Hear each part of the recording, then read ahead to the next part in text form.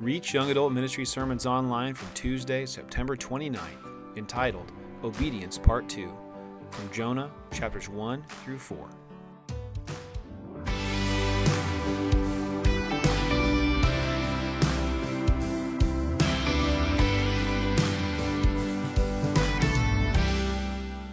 Tonight we're going to finish a two-part series called Obedience. Tonight we're going to talk about Jonah. Okay, believe it or not, this story is not all about a man that was swallowed by a fish. There's a whole lot more to Jonah than just that one part, even though that's what we tend to focus on. All right, last week we talked about Gideon, right? And what happened with Gideon? We had Gideon, God took Gideon where he was, in a hole in the ground, unqualified. God dealt with Gideon's disobedience in his life, right? The Asherah pole in his father's backyard, and he dealt with his doubts, right? He gave him the sign of the fleece, and he comforted him as he began to do God's will. And then God accomplished his will through Gideon, and Gideon got to take part in that, right? Gideon got to enjoy the victory that God had for his life. We're going to look at the same theme for Jonah. So who is Jonah? Okay, Jonah is a prophet of God in the Old Testament. He's one of the minor prophets. The difference between the minor and the major prophets is literally how long the book was, right? So it has nothing to do with the man themselves or the person themselves, but if the book was shorter, it's considered a minor prophet. So Jonah is a minor prophet in the Old Testament, and Jonah is called by God to go to the city of Nineveh and preach to them that they are going to be under God's judgment. Now, if you were a prophet of God at this time, okay, if you were an Israelite, you would not have wanted to go to Israel's enemies and preach anything to them, okay? So Jonah, what we're going to see is Jonah's not too excited about being used by God in the lives of enemies, all right? Now, Nineveh was part of the Assyrian Empire, and the Assyrians were brutal to the peoples that they conquered, and they were bitter enemies of the Israelites. All right, but what we're going to see is God's going to take Jonah where he is.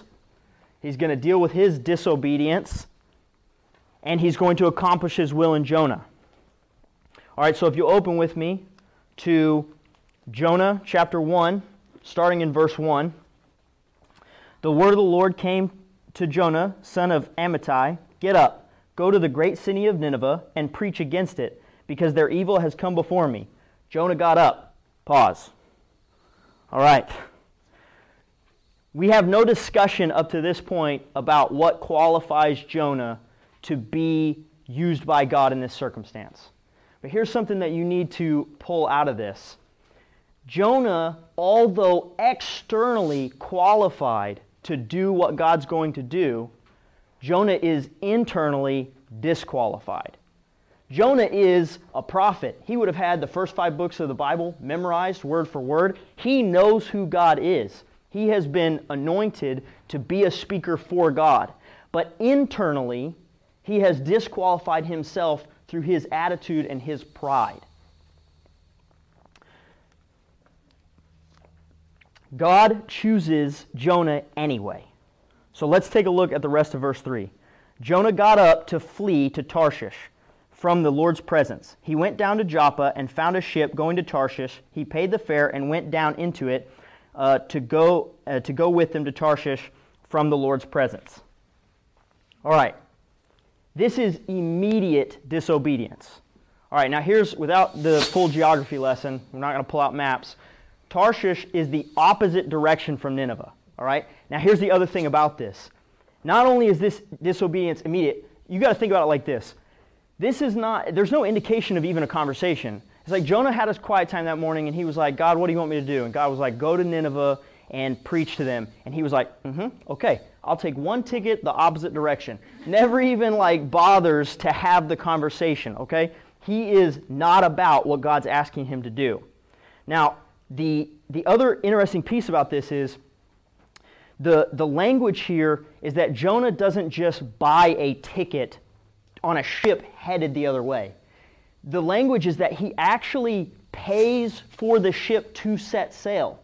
He hires the crew, right? Have you ever been so disobedient you hired the whole crew and the boat to take you away from God? All right? So he's not just getting on board a ship that's already headed the opposite direction. He's actually creating the path away from God. Keep in mind, prophet of God, all right? Is anybody in this room under the illusion that you can physically get away from God's presence, right? But that's what this man is trying to do right now. He is physically separating himself from God's will for his life. All right, so if we look in verse 4, but the Lord threw a great wind onto the sea, and such a great storm arose on the sea that the ship threatened to break apart. The sailors were afraid, and each cried out to his God. They threw the ship's cargo into the sea to lighten the load. Meanwhile, Jonah had gone down to the lowest part of the vessel and had stretched out and fallen into a deep sleep. All right, here's the deal. When I say God appoints, you're going to repeat it, all right? So, God appoints. God appoints. All right, God appoints a big storm, all right? God sends a storm after Jonah on this ship. Now, you got to look at what Jonah's doing. Jonah is in the deepest, darkest part of the ship, and he's gone to sleep. This is genius. God can't talk to me when I'm asleep, right? Not really. But the point is, he has not just gotten on this ship headed the complete opposite direction, but he's actually gone into the lowest part of the ship, and he's taking a nap. He is doing everything in his power to be separated from what God's doing in his life. Now, let's think about Gideon for a second. What did God appoint for the Israelites in Gideon's life? It was the nation of Midian, right? God sent the nation of Midian. Now, one of the things we discussed last week was, how do I know when my sin causes the storms of my life, or I just live in a broken world? All right, because what's not the correct answer, right? Your friend's, relative gets cancer. The wrong answer is, maybe you should stop sinning so much, right? That's not the way to approach your friend in that situation. But what's happening here is that, again, we talked about this last week. If you ask God, reveal my sin to me, it is literally the fastest answered prayer you can possibly pray. So if there's a storm, right, or the nation of Midian, that was the storm in Israel's life when we looked at Gideon, those are appointed by God. And what did we say? Why does God appoint storms? Why does God appoint Midian? Because that is how God turns us back the right direction, right? So when we're going through those struggles, that's how he turns us around. He's trying to turn Jonah around right now. So, God appoints. God appoints a storm. Okay, so we're going to look at, starting in verse 6. The captain approached him and said, "What are you doing sound asleep? Get up, call to your God. Maybe this God will consider us and we won't perish." "Come on," the sailors said to each other, "let's cast lots. Then we'll know who is to blame for the trouble we're in." So they cast lots, and the lot singled out Jonah. Then they said to him, "Tell us who is to blame for the trouble we're in. What is your business, and where are you from?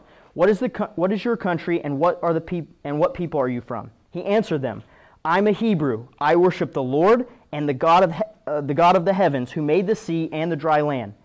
Then the men were seized by great fear and said to him, "What is this you've done?"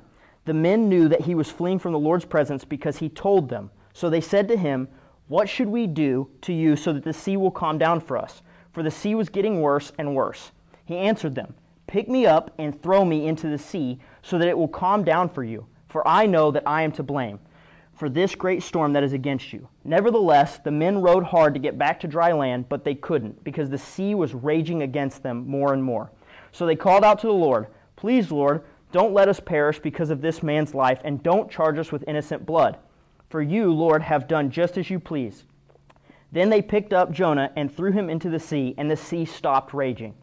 The men were seized by great fear of the Lord, and they offered a sacrifice to the Lord and made vows. Okay, first of all, quick little note here. Back in ancient times, lots would have been kind of like a dice thing. That's how people at that time would have considered, if a lot landed on you, it was divine intervention that had singled you out, right? So they cast lots, and it points to Jonah. So the next thing we see is they ask Jonah, "Who are you?" And Jonah starts giving this explanation. The temptation is to look at this as Jonah kind of witnessing to who God is. That is not what's happening here, all right? Jonah is not saying how great that God is that he serves.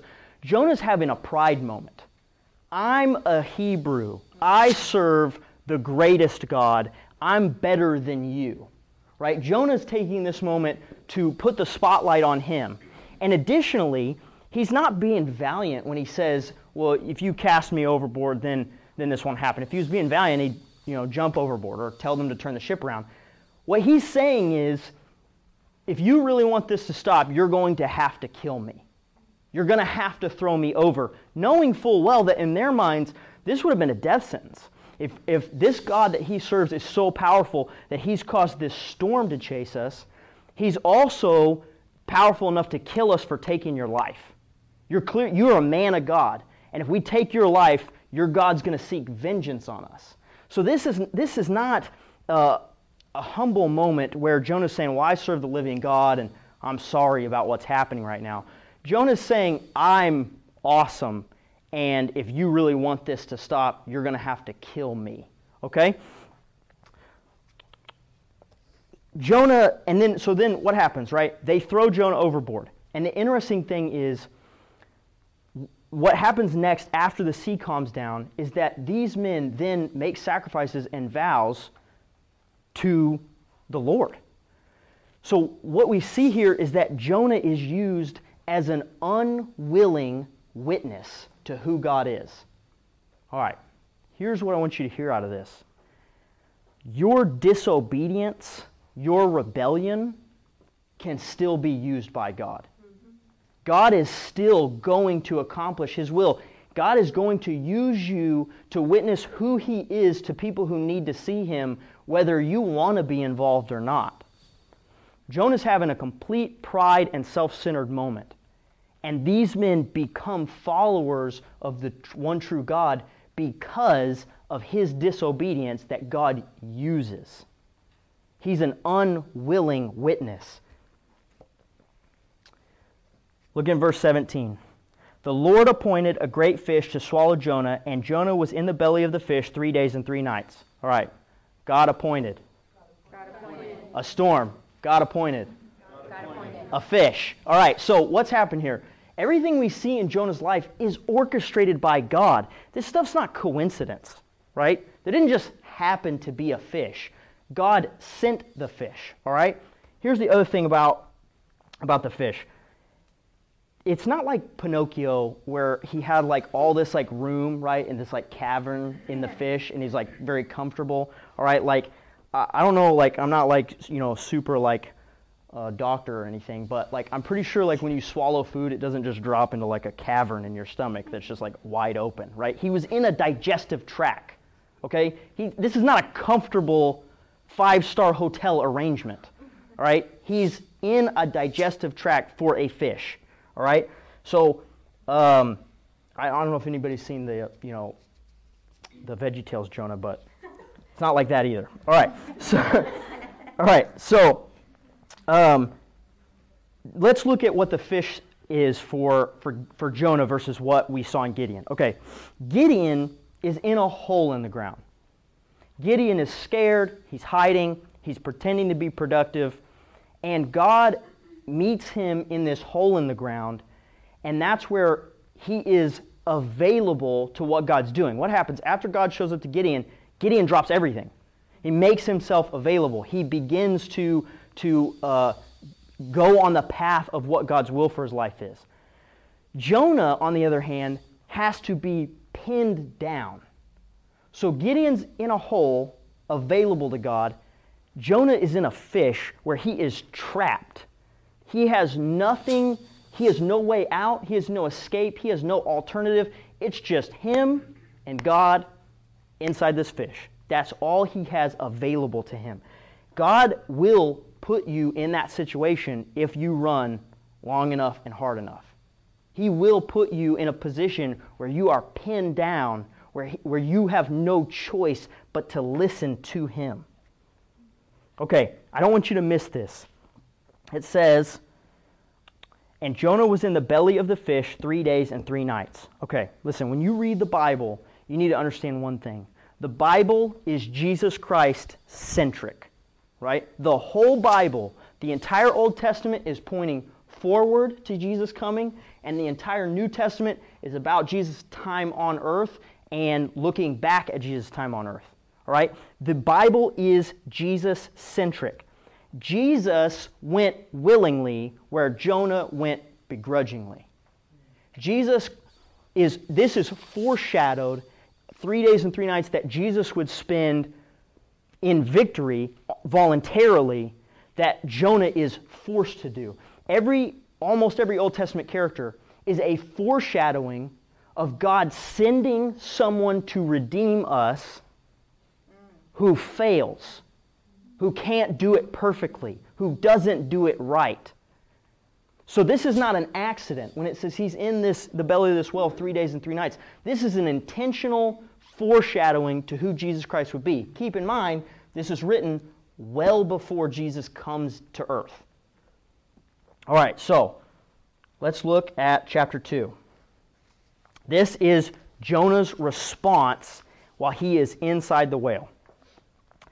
Jonah prayed to the Lord his God from the belly of the fish. I called to the Lord in my distress, and he answered me. I cried out for help from deep inside Sheol. You heard my voice. You threw me into the depths, into the heart of the seas, and the current overcame me. All your breakers and your billows swept over me. But I said, I have been banished from your sight. Yet I will look once more toward your holy temple. The water engulfed me up to the neck. The watery depths overcame me. Seaweed was wrapped around my head. I sank to the foundations of the mountains of the earth, the earth's gates shut behind me forever. Then you raised my life from the pit, Lord my God. As my life was fading away, I remembered the Lord, and my prayer came to you, to your holy temple. Those who cherish worthless idols abandon their faithful love. But as for me, I will sacrifice to you with a voice of thanksgiving. I will fulfill what I have vowed. Salvation belongs to the Lord. Then the Lord commanded the fish, and it vomited Jonah onto dry land. Okay, here's the thing about this prayer. The tricky part about Jonah is really looking at the tone of what Jonah's saying and examining it not just in the context of Jonah, but against the Bible. In Psalms 34 and Psalms 51, those are famous prayers by David where David cries out for deliverance. David spends those psalms worshiping God and asking God to deliver him. That is a good example of what is not happening right here. Jonah is praying an I-centric prayer. Jonah's prayer is about himself in this situation. What Jonah is saying here, he is indicating obedience, but he is not indicating a change of his heart. This is important. My evidence for this is actually as we move forward, you're going to see that Jonah begins to do the bare minimum he can do to be called obedient. But he doesn't change his attitude about what's happening. All right, so we've seen God took Jonah where he was. Jonah immediately disobeyed. All right, then God appointed a storm, and God appointed a fish. All right, and that is how God deals with Jonah's disobedience. Right? Now, we're going to see, we talked about doubt some with Gideon. There's not a lot of doubt in in Jonah. And we'll see that. So God really just deals with his disobedience. And now we're going to talk about God accomplishing his will. But we're going to see how Jonah doesn't get to participate in it in the same way that Gideon did. All right. If you look in chapter 3, verses 1 through 3.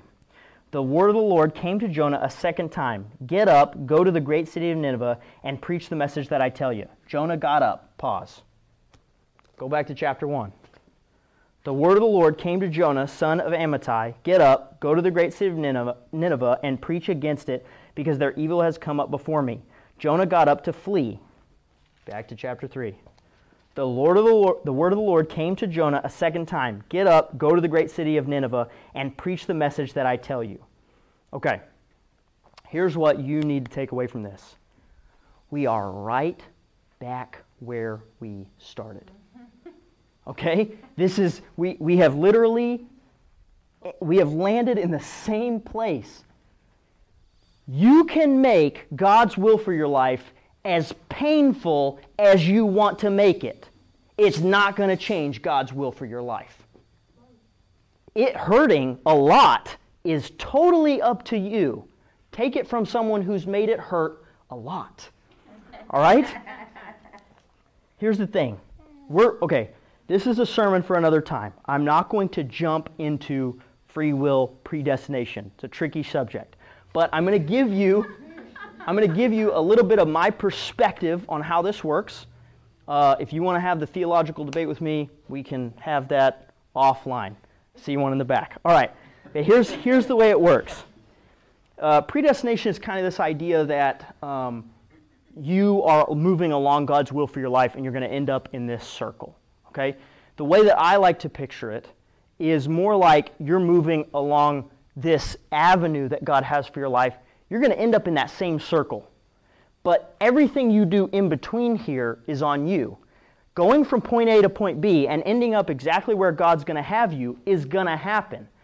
But how many loops and U-turns and derailings you take, that's totally in your hands. You can end up there after a long, hard, painful road, or let's look at Gideon. Gideon gets on board right at the beginning. He goes from point A to point B.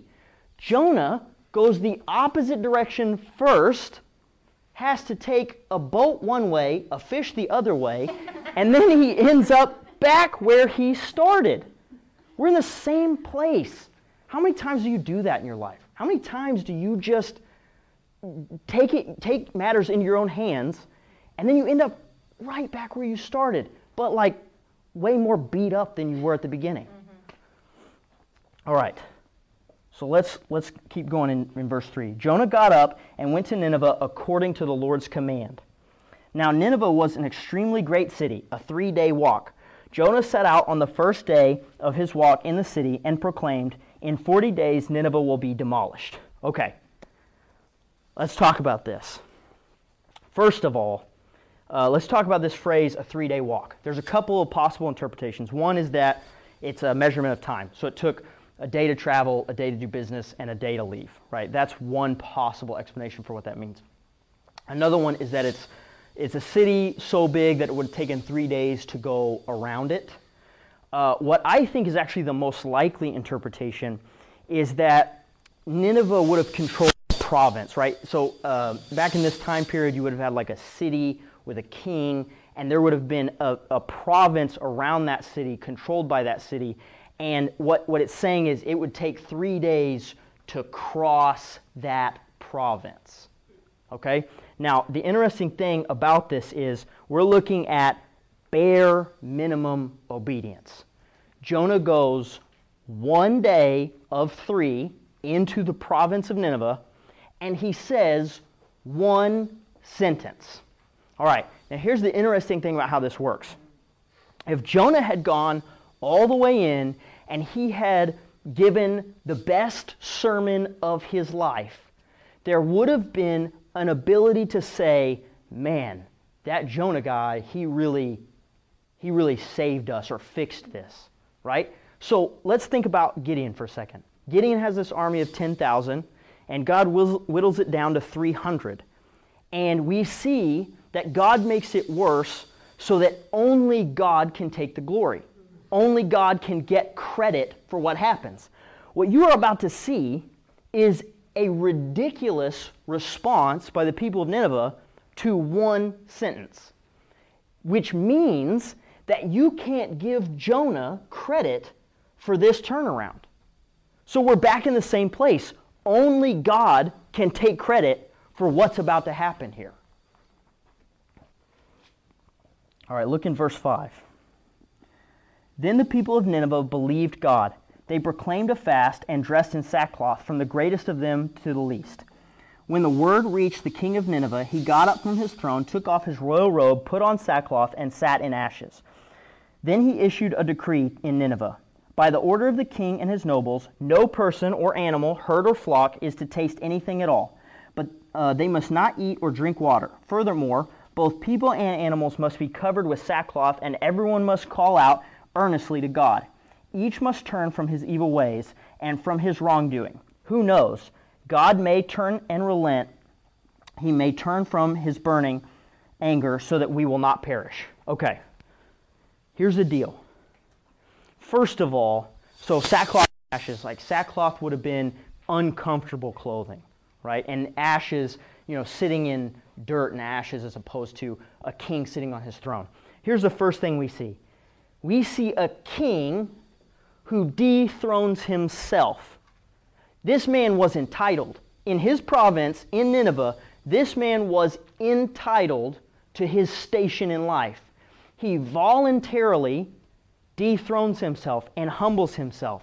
Here's the bottom line of what's happening right now. Radical change.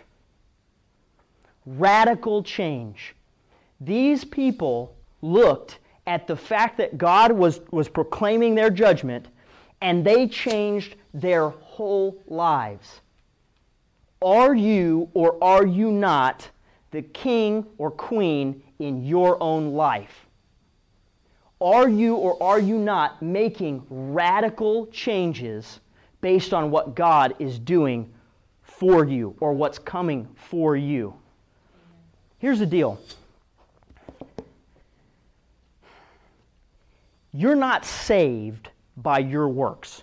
You're not saved by your radical change. But radical change is evidence that you have been saved. If you don't have radical change in your life, then you need to ask yourself, who's sitting on your throne? There can only be one person sitting on your throne. Look in verse 10. God saw their actions, that they had turned from their evil ways, so God relented from the disaster. He had threatened with them, and he did not do it. Okay, here's the deal. Does God change his mind? No. We have a bad way of looking at this because of the way humans think about things. God was going to do one thing, and then he changed what he was going to do. God is perfectly consistent. When God says wrath's coming, wrath is coming because you are in rebellion. When you relent, when you repent of rebellion, grace comes, love comes. It's not I guess God will change his mind now. That's the way we would do it, right?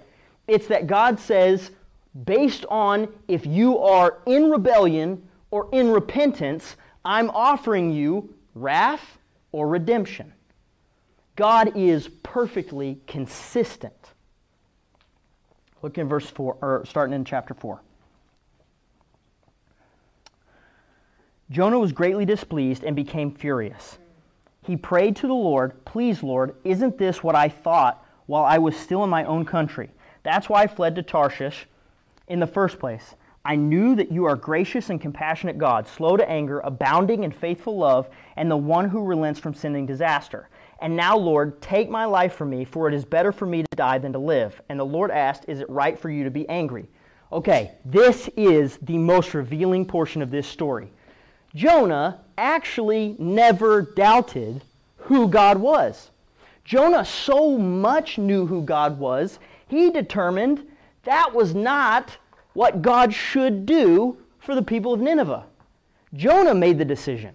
Jonah was so not doubting that God would be forgiving, that God would be patient, that he said, I don't want those people to get forgiveness. I'm going the opposite way. I'm not going to be a part of this. Now here's the thing. We do this in our lives. We determine who deserves forgiveness. Think in your life, who would you hire a boat to make sure that they go to hell? We don't want to think about it like that, but that's the fact. What happens when God says, I want you to be involved in this person's salvation? It can be a what, too. What in your life have you determined, if God said I had to give this up, I'd just leave? This is mine. I'm going to keep it. I've determined that this is the way that God should handle this. So if God said to give this up, I'd just leave. All right. Let's start in verse 5. Jonah left the city and found a place east of it. He made himself a shelter there and sat in the shade to see what would happen to the city. Then the Lord God appointed a plant, and it grew over Jonah to provide shade for his head to rescue him from his trouble. Jonah was greatly pleased with the plant. When dawn came the next day, God appointed a worm that attacked the plant, and it withered. As the sun was rising, God appointed a scorching east wind. The sun beat down on Jonah's head so much that he almost fainted, and he wanted to die. He said, "It's better for me to die than to live." Then God asked Jonah, "Is it right for you to be angry about the plant?" "Yes, it is right," he replied. "I'm angry enough to die." So the Lord said, "You cared about the plant which you did not labor over and did not grow. It appeared in the night, and it perished in the night. But may I not care about the great city of Nineveh, which has more than 120,000 people who cannot distinguish between their right and their left, as well as many animals?" All right, God appointed. A storm. God appointed. A fish. God appointed. A plant. God appointed. A worm. God appointed. A wind. God has orchestrated every single thing in this man's life from beginning to end. God is not just dealing with random circumstances that are just unfolding in Jonah's life. Your life is not just tumbling out of control and God's just kind of like keeping up on the back end, like, oh, I guess I'll deal with this now. God is the one appointing all of this stuff to happen in Jonah's life. Now let's see what did God do here. In verse 4, the Lord asked, "Is it right for you to be angry?" Jonah doesn't answer. Why? Because Jonah knows he's wrong. He knows that it's not right for him to be angry about the city of Nineveh being saved. So here's the thing though. You don't just get to like give God the silent treatment. Like you don't just get to like avoid the conversation. Like God's not just going to be like, "Oh, I guess we won't talk about that." Like that's not what's happening. All right? So God organizes Jonah's life to continue the conversation. There's almost like a gotcha moment right here. God gives Jonah this shade, then he takes the shade away. Jonah's mad again, right? Because he has the sun beating down on him. And now God says, "Is it right for you to be angry about the plant?" And Jonah thinks, yes, this one, I couldn't be angry about the city, but I can be mad about this plant. So he says, yes, I'm angry enough to die. And that's when God's like, really? Really? Okay? And he says, you're mad about a plant that you had nothing to do with. You're mad about life circumstances that you didn't produce. These are all things that I'm doing. And you're mad about this, but I can't take care of all of these people. All these people. And what does this statement mean? They don't know their right from their left. These would have been non-covenant people, right? They were not Israelites. They weren't God-chosen people. They don't know any better. Okay, I need you to think about that statement for a second. A lot of times, we treat people in our life like they have the truth in them. If you've got dead people in your life, they can only act like dead people. That's all they've got. But God doesn't not care about them because they don't know any better. God's not like, well, they're done. They're just done. All right, here's the deal. Turn to Matthew 12, Matthew 12, and look at verse 40. Give you guys a second to get there. Okay. For as Jonah was in the belly of a huge fish 3 days and 3 nights, so the Son of Man will be in the heart of the earth 3 days and 3 nights. All right, pause right there. This is exactly what I was talking about. It is not an accident that Jonah is set up in the same way Moses was, in the same way so many of the Old Testament characters were. Even Gideon is set up as a redeemer that turns out to be just as flawed and just as unable to redeem us as the next guy. But Jesus does it perfectly. It's referenced right here. Now look at verse 41. The men of Nineveh will stand up at the judgment with this generation and condemn it, because they repented at Jonah's preaching, and look, something greater than Jonah is here. The people of Nineveh had one sentence from a guy who didn't even care about them. And they made radical life changes because of that one sentence.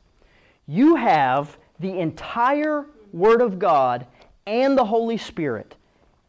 If you can't make radical changes, then the men of Nineveh will stand up on Judgment Day and they will condemn us because they had nothing and they walked in faith.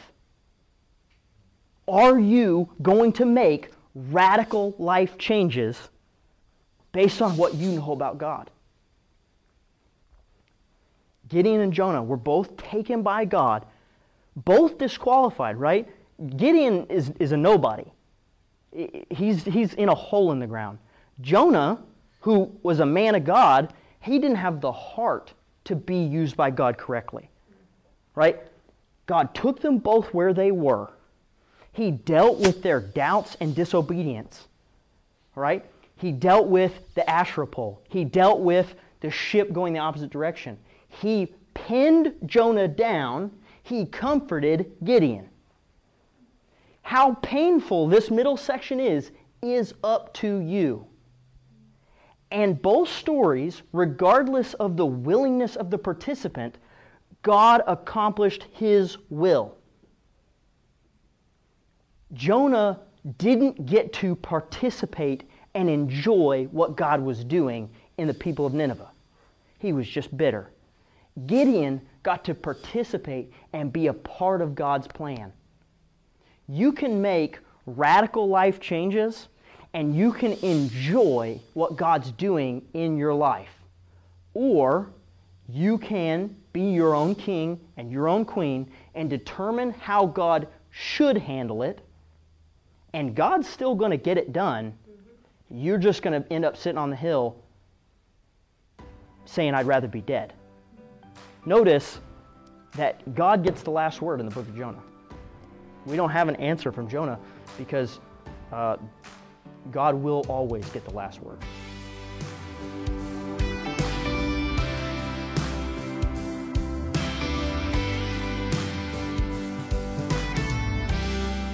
What's up, everybody? This is Philip Jackson, pastor young adults at Evergreen Church. I want to invite you to come to Reach. We meet every Tuesday evening at 6:30 at Evergreen Church, just east of Mingo on 111th Street. For more information, check out our website, reachtulsa.org. You can connect with us on social media and on Instagram by searching for reach.tulsa. Also, be sure to subscribe to our content for the latest sermons and updates. You can also find us on Spotify, iTunes, and wherever you find your favorite podcasts. Yeah, wash over